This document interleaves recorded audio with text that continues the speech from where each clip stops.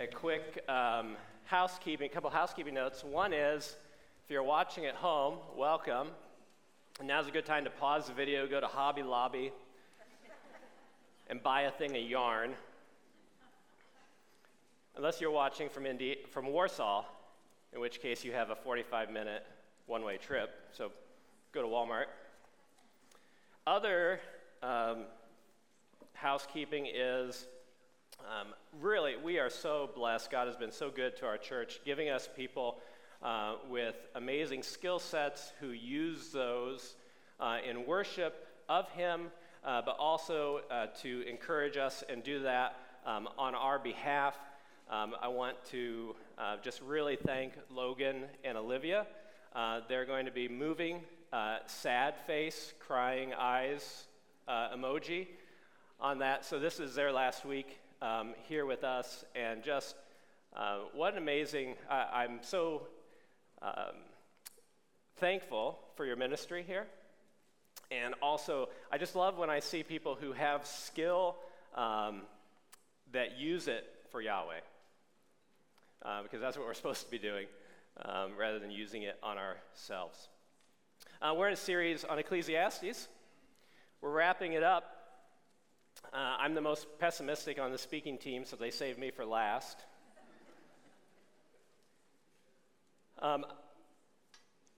If you've watched the Bible Project video, you're familiar with the word hevel.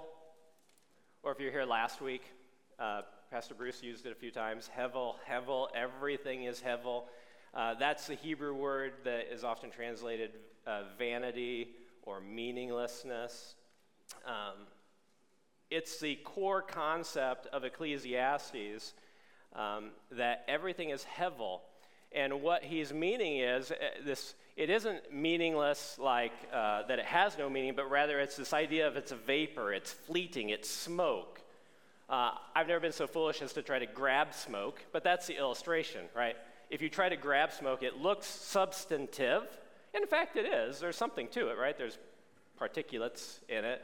But it can't be grasped. And so that's the idea that the author of Ecclesiastes has been trying to communicate, is that whenever we seek to find meaning, purpose, stability, security, control in our lives by grasping anything, it is fleeting, it is smoke, it is hevel, it doesn't work. There is no meaning, purpose, stability, permanence, control apart from God. So that is your review. Just want to encourage you to keep up on the chronological Bible reading. We've landed here at the end of Ecclesiastes as we've been in Ecclesiastes in our scripture reading. It's amazing how frequently the Spirit does that sort of thing that was not well planned or choreographed at the beginning of the speaking team's meetings 6 months ago. It is just what happened. All right, turn your Bible to chapter 11 of Ecclesiastes.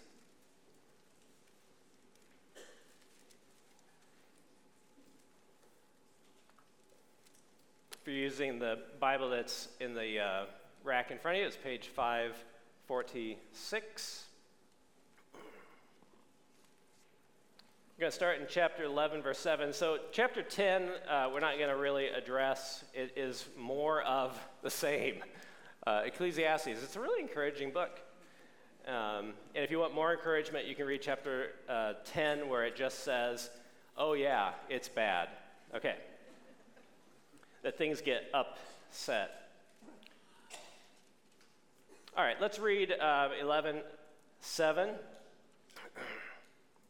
Life is sweet, and it pleases the eyes to see the sun. However many years a man may live, let him enjoy them all. But let him remember, so for a moment we had something positive. Let him enjoy them all, but let him remember the days of darkness, for they will be many. Everything to come is fleeting. Be happy, young man, while you are young, and let your heart give you joy in the days of your youth. Follow the ways of your heart. Sounds like Disney.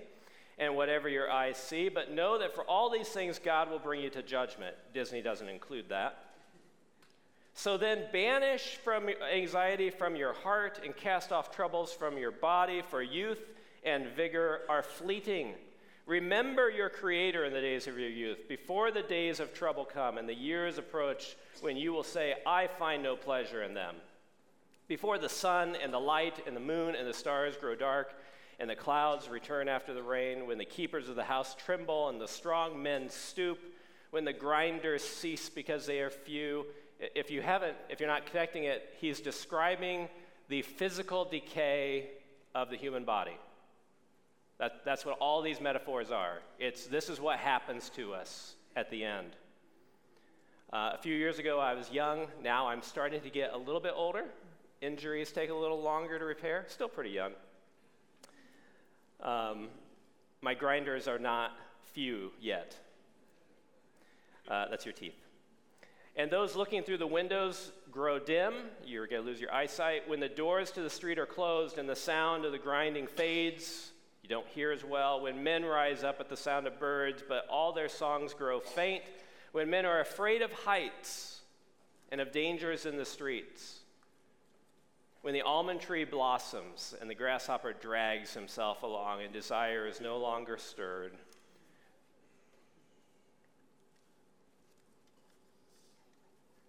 There's what's coming. He's going to go out on a bang here. Remember that one of the primary messages of Ecclesiastes is that the passage of time and the erosion that it brings, and that death, the final end of all mankind, those are the great levelers. Those are the things that demonstrate to us how fleeting and empty the things that we might try to find purpose and stability in are. And so what do we do? What's our response to what he just described? And my answer is, we got to level up. We have to commit together in our families, in our church, to level up. This is a video game metaphor, so most of you will get it. You start a video game, and you maybe don't have any weapon or any armor or any tools. You have no experience. You have nothing you can spend on anything to try to do anything better than you did before. But as you perform tasks, as you take an enemy base, or as you mine something, some ore, you're able to create tools. You're able to level up, right? You're able to get experience points to use on things so that you can become more effective in the next level of the game. And then it just continues, and you become, and so you gain more as you perform tasks, and you level up. So that at the end of a game, when you get to level 50 or 100 or 20 or whatever it is, you're very powerful, and you're able to handle that level. But if you were dropped into that level, the last level, without any weapons or armor or tools or whatever the thing is, what happens to you? You die immediately, right? You can't perform it. It's no fun. But when you have worked your way through it, when you have leveled up, when you've skilled up throughout the game, and you get to that last level, it is climactic. It's fun. You're equipped to do the hard thing at the end of the game. The same is true in everything that we find meaningful in this world. And, if you're going to start music, if you want to be a musician, guess what? You start with drills. You start with, these are the keys. You have to push them to make noise. And as you work on that, as you learn a little easy song, Mary Had a Little Lamb, it's probably the first thing I learned, then it lets you level up and be able to play a more difficult piece of music or a more complex one, something that does something different than what it had. And so that just continues. And the same is true in sports, and the same is true in business, and the same is true in any hobby that you care about. We have to level up. Why do we have to level up? So in modern, in our vernacular, we might use the word sanctification as part of it. But what I mean is that we need to learn how to know and enjoy Yahweh and how to trust Him in each stage of our lives, so that in the next stage of our life, we can do it again, so that we can continue. We've talked about the relational hierarchy. We start as children, and what do we have to do? We have to obey our parents. Learn to do that. Children, if you're here, learn to obey your parents and learn to do that well, because that is giving yourself the weapons and the tools and the armor to be ready for the next stage of life. You will not be ready for the next stage of life if you can't learn to obey your parents and trust them and submit to them, even when they're wrong. We are often going to, I'll give you a secret. For the rest of your life, you're going to feel like God's wrong about stuff. Learning to obey and trust at that earliest stage helps us to understand that we need to learn and trust and obey God in the future, regardless of what it looks like. Because usually when our parents are wrong, they're actually right. As adult children, we honor our parents. As married individuals, we learn to love and lead or honor and submit. As parents, we learn that we must disciple our children and lead them to Christ and model that. As grandparents, we learn that we have to mentor our grown children and encourage our grandchildren in the ways of the Lord. So we have to level up. So use it. Enjoy the gifts of youth and strength. Use them to glorify Yahweh, and use them to prepare for the hard things that are to come, because hard things are coming. And if you're way down the road and you say, man, I have not leveled up, this is a discouraging topic, Sam, please stop. I will remind you that it's not too late. It'll be harder now. It is. My wife and I learned things about life and parenting late, and it's like, wow, it's really hard now. If someone would have told us this 20 years ago, maybe they did and we didn't listen. I have no idea. But it's hard. Yes, when's the best time to plant a tree? 30 years ago, right? But the second best time is today. So plant it today and start learning to trust Yahweh. Go back and listen to the Habits series again and practice those habits to engage and love and trust. And then when old age comes, it will not be easier. It is not easier to trust God when you're old. It's harder because your body is falling apart on top of everything else. On top of the world going to hell in a handbasket. You're breaking down, and it's hard. So learn to trust Yahweh now, wherever you are.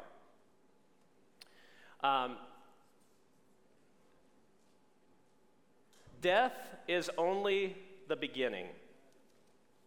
Death is only the beginning. 5a or 5b, go back to chapter 12, middle of, the man goes to his eternal home and mourners go about in the streets.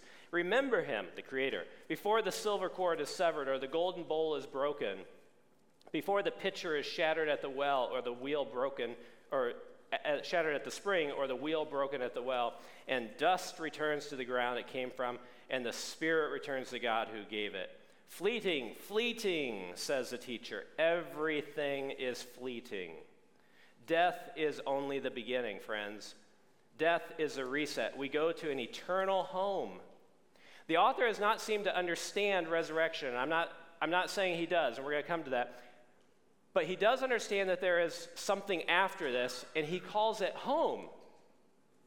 Even in his corrupt, broken unholiness, he recognizes that heaven is home, that where God is home. And then we see that creation is unwound. Remember, Adam started there as a lump of dirt in Adam's shape, but not able to do anything, and God breathes into him breath of life, gives him a spirit, and suddenly he is a living soul, and at the end, that's unwound. When you die, creation is unwound, and the two are separate again, but we're not done. My body will be decomposed, burned, whatever is going to happen to it, that's fine. My spirit goes to God, to an eternal home, present with him.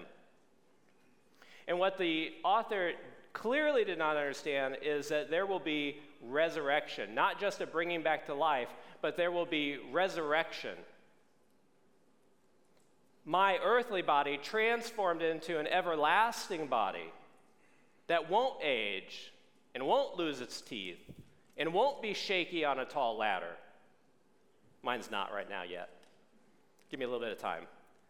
Depends how tall the ladder is. And not only will we be resurrected, but heaven and earth will be recreated. It will be unwound. We know that. We see that. It's going to be destroyed, and then it's going to be remade. Death is the beginning. Death is the great reset. We're going to try something. It may go horribly wrong. Andrew Essex is one of the greatest yarn runners that I've ever seen. I'm gonna hold on to this end. You take that end. He's going to go around the outsides of the aisles, and so the yarn may get you, so grab it. Look up and grab the yarn as it goes by you so it doesn't get you. Okay, so we're doing that. That's great. I should have given myself this much. Just a moment. This is scripted. Next point, as that's going around. Oh, keep going around. Yeah. Oh, yeah. Go around the bottom. Go right here. Oh, yeah. Oh, yeah. Go out and around. That's great. Love it. It's very well planned. He's going to come down this side, so you people on this side, get ready. Grab a piece of yarn as it goes by. There you go. Now he's going to turn around. He's going to go right back up. There you go. Grab that. That's perfect. You're doing fantastic. All right, so let's talk about the next point. What comes after death? Judgment. That's going to keep going, so just, there you go, keep watching. Judgment is definite, says the author. Look at verse 9, special treatment.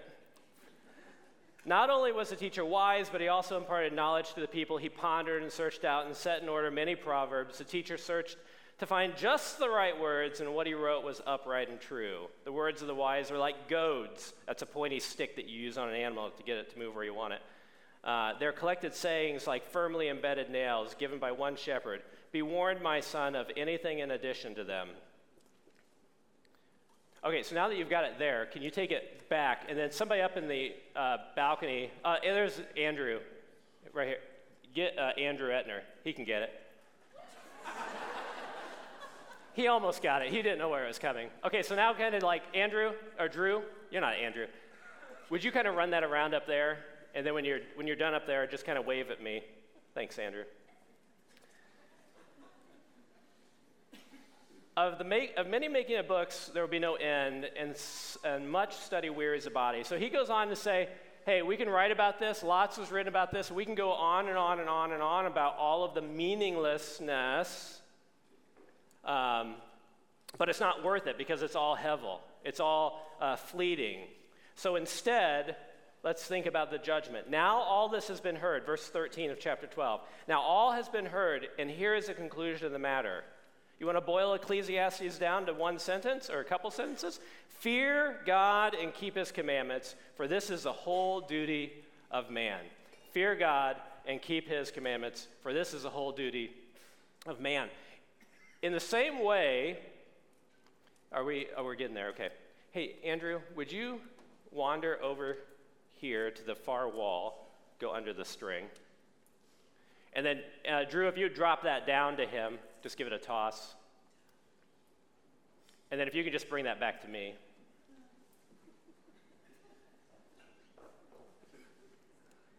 That's fantastic. Let's go under there. Perfect. I don't know how we got two.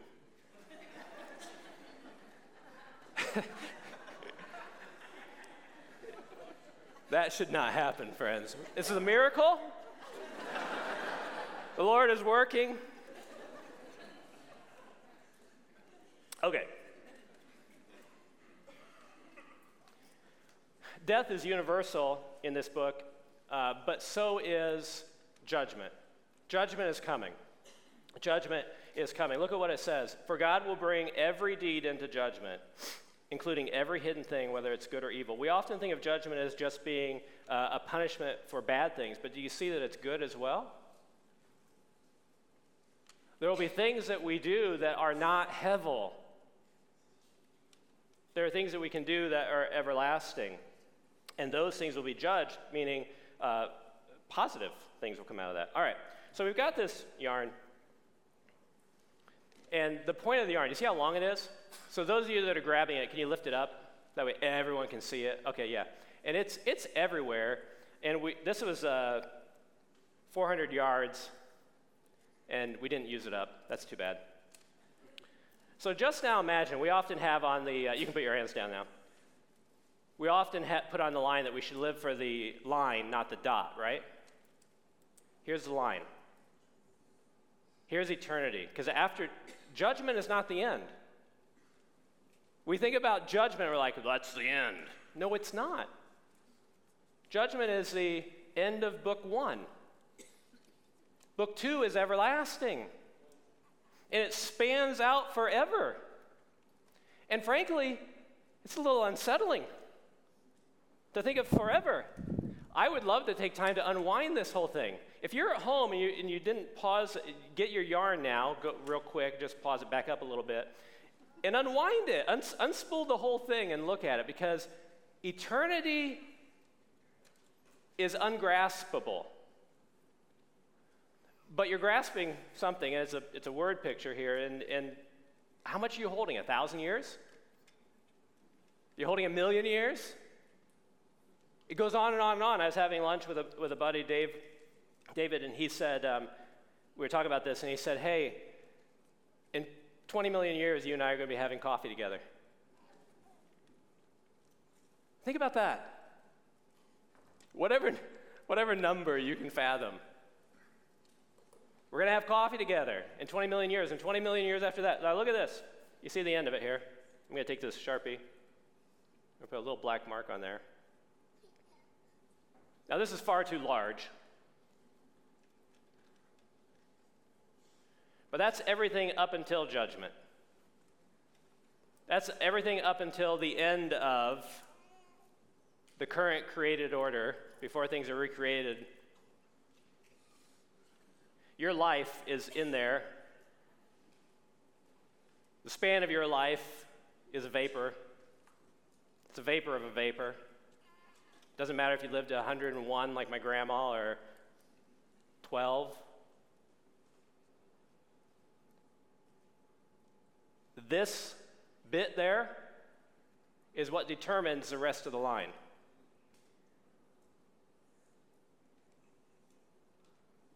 What's on your mind? What are you worried about? What's consuming you? What are you afraid of? We should be afraid of Yahweh. We should fear him and keep his commandments. Why? Because he knows everything. He's all-powerful, and he hates sin. And my heart is deceitfully wicked. So is yours. This is eternity.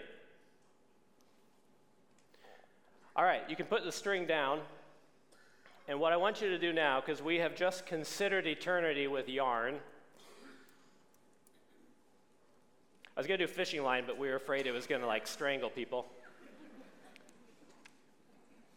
I want you to turn to the people around you, and I'm going to give you a few minutes. And I want you to answer a question. If you have thoughts about eternity, you can do that. Do it quickly or save it till afterwards. But I want us to answer the question, what can we do only now? There are things that you can do in the black dot that you cannot do in the red line. Turn to the folks around you. Grab a couple people. If you got some individual people, maybe individual people move, or some of you, there are 2 or 3, move to them, and spend a few minutes answering the question of what can you do during the black dot that you can't do during the red line. Go.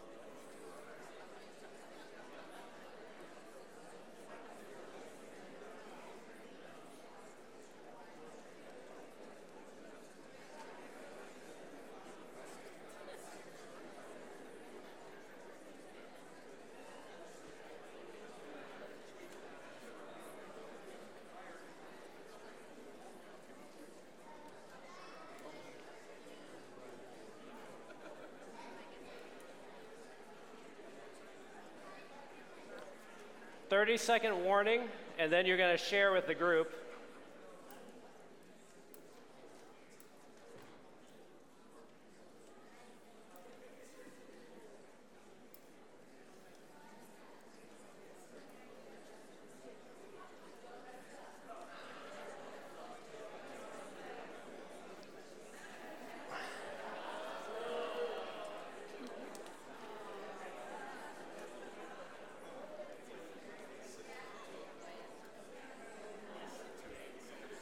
This one's a little too short. All right, there's no way I'm going to get this done. It's like over a half a mile of yarn. Thank you to Justin Schaefer for the very large amount of yarn. I asked for a lot, and I didn't know what I was asking for. All right, can't undo it all, but there are some things that you can only do under the sun, right? What the author doesn't tell us is there are things that we can do under the sun that are not vapor. And I would assert that those are the things that we can only do now, that we can't do then. So what are some of them? Go ahead and speak them out. Repentance. Worry. Well, yeah, you can't, that's true. You can't do that. Having and raising kids. Yeah, remember we had the baby dedication, and then just a week or two later we had the graduation? If our lives is a vapor, having our children in our homes is a vapor of a vapor. Okay. Witness to unbelievers. Witness to unbelievers. Well, just talk to people that don't know Jesus. Talking to anybody that doesn't, yeah, representing Jesus to people around us. Yep. Suffer pain. Suffer pain. Which Paul says that we do if we suffer pain for Christ. That's a great blessing. Let's do that. Walk by faith. It's hard to walk by faith when you can see, isn't it?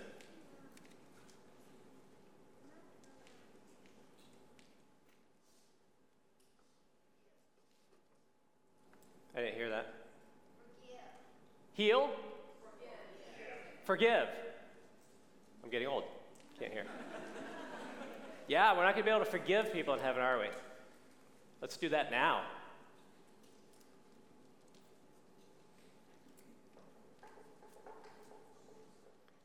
We can't come to him for the first time. We cannot rightly relate ourselves to Yahweh on the other side. That's a now thing. Some others that I had, we will not, on the other side, be able to return good for evil. Let's do that now. There are things that are worth doing on this side that, according to Jesus, store up treasure for us in heaven. Return evil for good. Pray for those who hurt you. You're not going to be able to encourage a suffering person. You're never going to be able to reject evil again. Not going to be able to flee evil. So do that now. We talked about raising your children, discipling your children, and witnessing to your coworkers. I mean, we had a witness in there, but you all have families, or you work somewhere, or you go to school somewhere, and we have those opportunities. Obviously, the first and foremost, if we're going to remember our Creator and fear him and keep his commands, is to rightly relate to him. If you have not done that, if you say, man, I have never brought myself under submission to Jesus and rightly related to him, today is the day. Because you don't know when the black dot for you is going to end. And all of, I mean, when I'm standing here looking at what I assume is a room full of Christians, and this is all glorious, right? Got some of the yarn in my mouth. That eternity is glorious. See, we are everlasting beings, but not everyone is eternal. Eternal life is a quality of life. It means that we're rightly related to Jesus, and his death has paid for our sins. And we get to enjoy right relationship with him and the Trinity and all of the believers forever. But it's not only the saved who will live forever or exist forever. Your children growing up in your home are everlasting. They're immortal, but they may not have eternal life yet. Man, if there's anything that's worth doing, it's worth living that out and communicating that in the Shema way as you get up, as you sit down, as you walk along the road, in the Great Commission way as you are going. The people you sit with at work or you sit with near at school are immortal beings, but they may not be everlasting. And it is worth it right now to commit to showing the love of Christ to those people.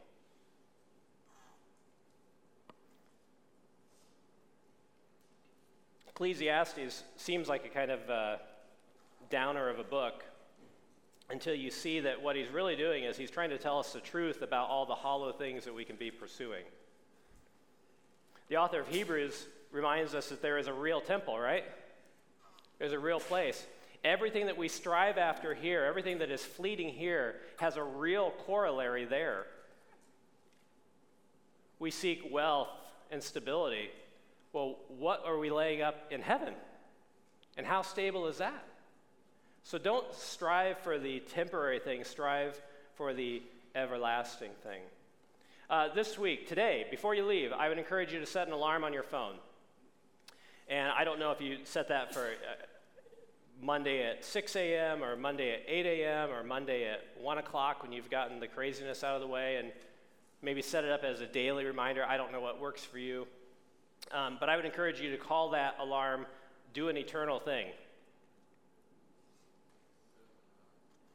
How do we remember our Creator? We remember Him by doing the things that will last forever. Not pursuing hevel, but pursuing something that is permanent. Now may the God of peace, who through the blood of the eternal covenant brought back from the dead our Lord Jesus, that great shepherd of the sheep, equip you with everything good for doing His will. And may He work in us what is pleasing to Him through Jesus the Messiah, to whom be the glory forever and ever. Amen. Blessings on you. You are sent to do eternal things.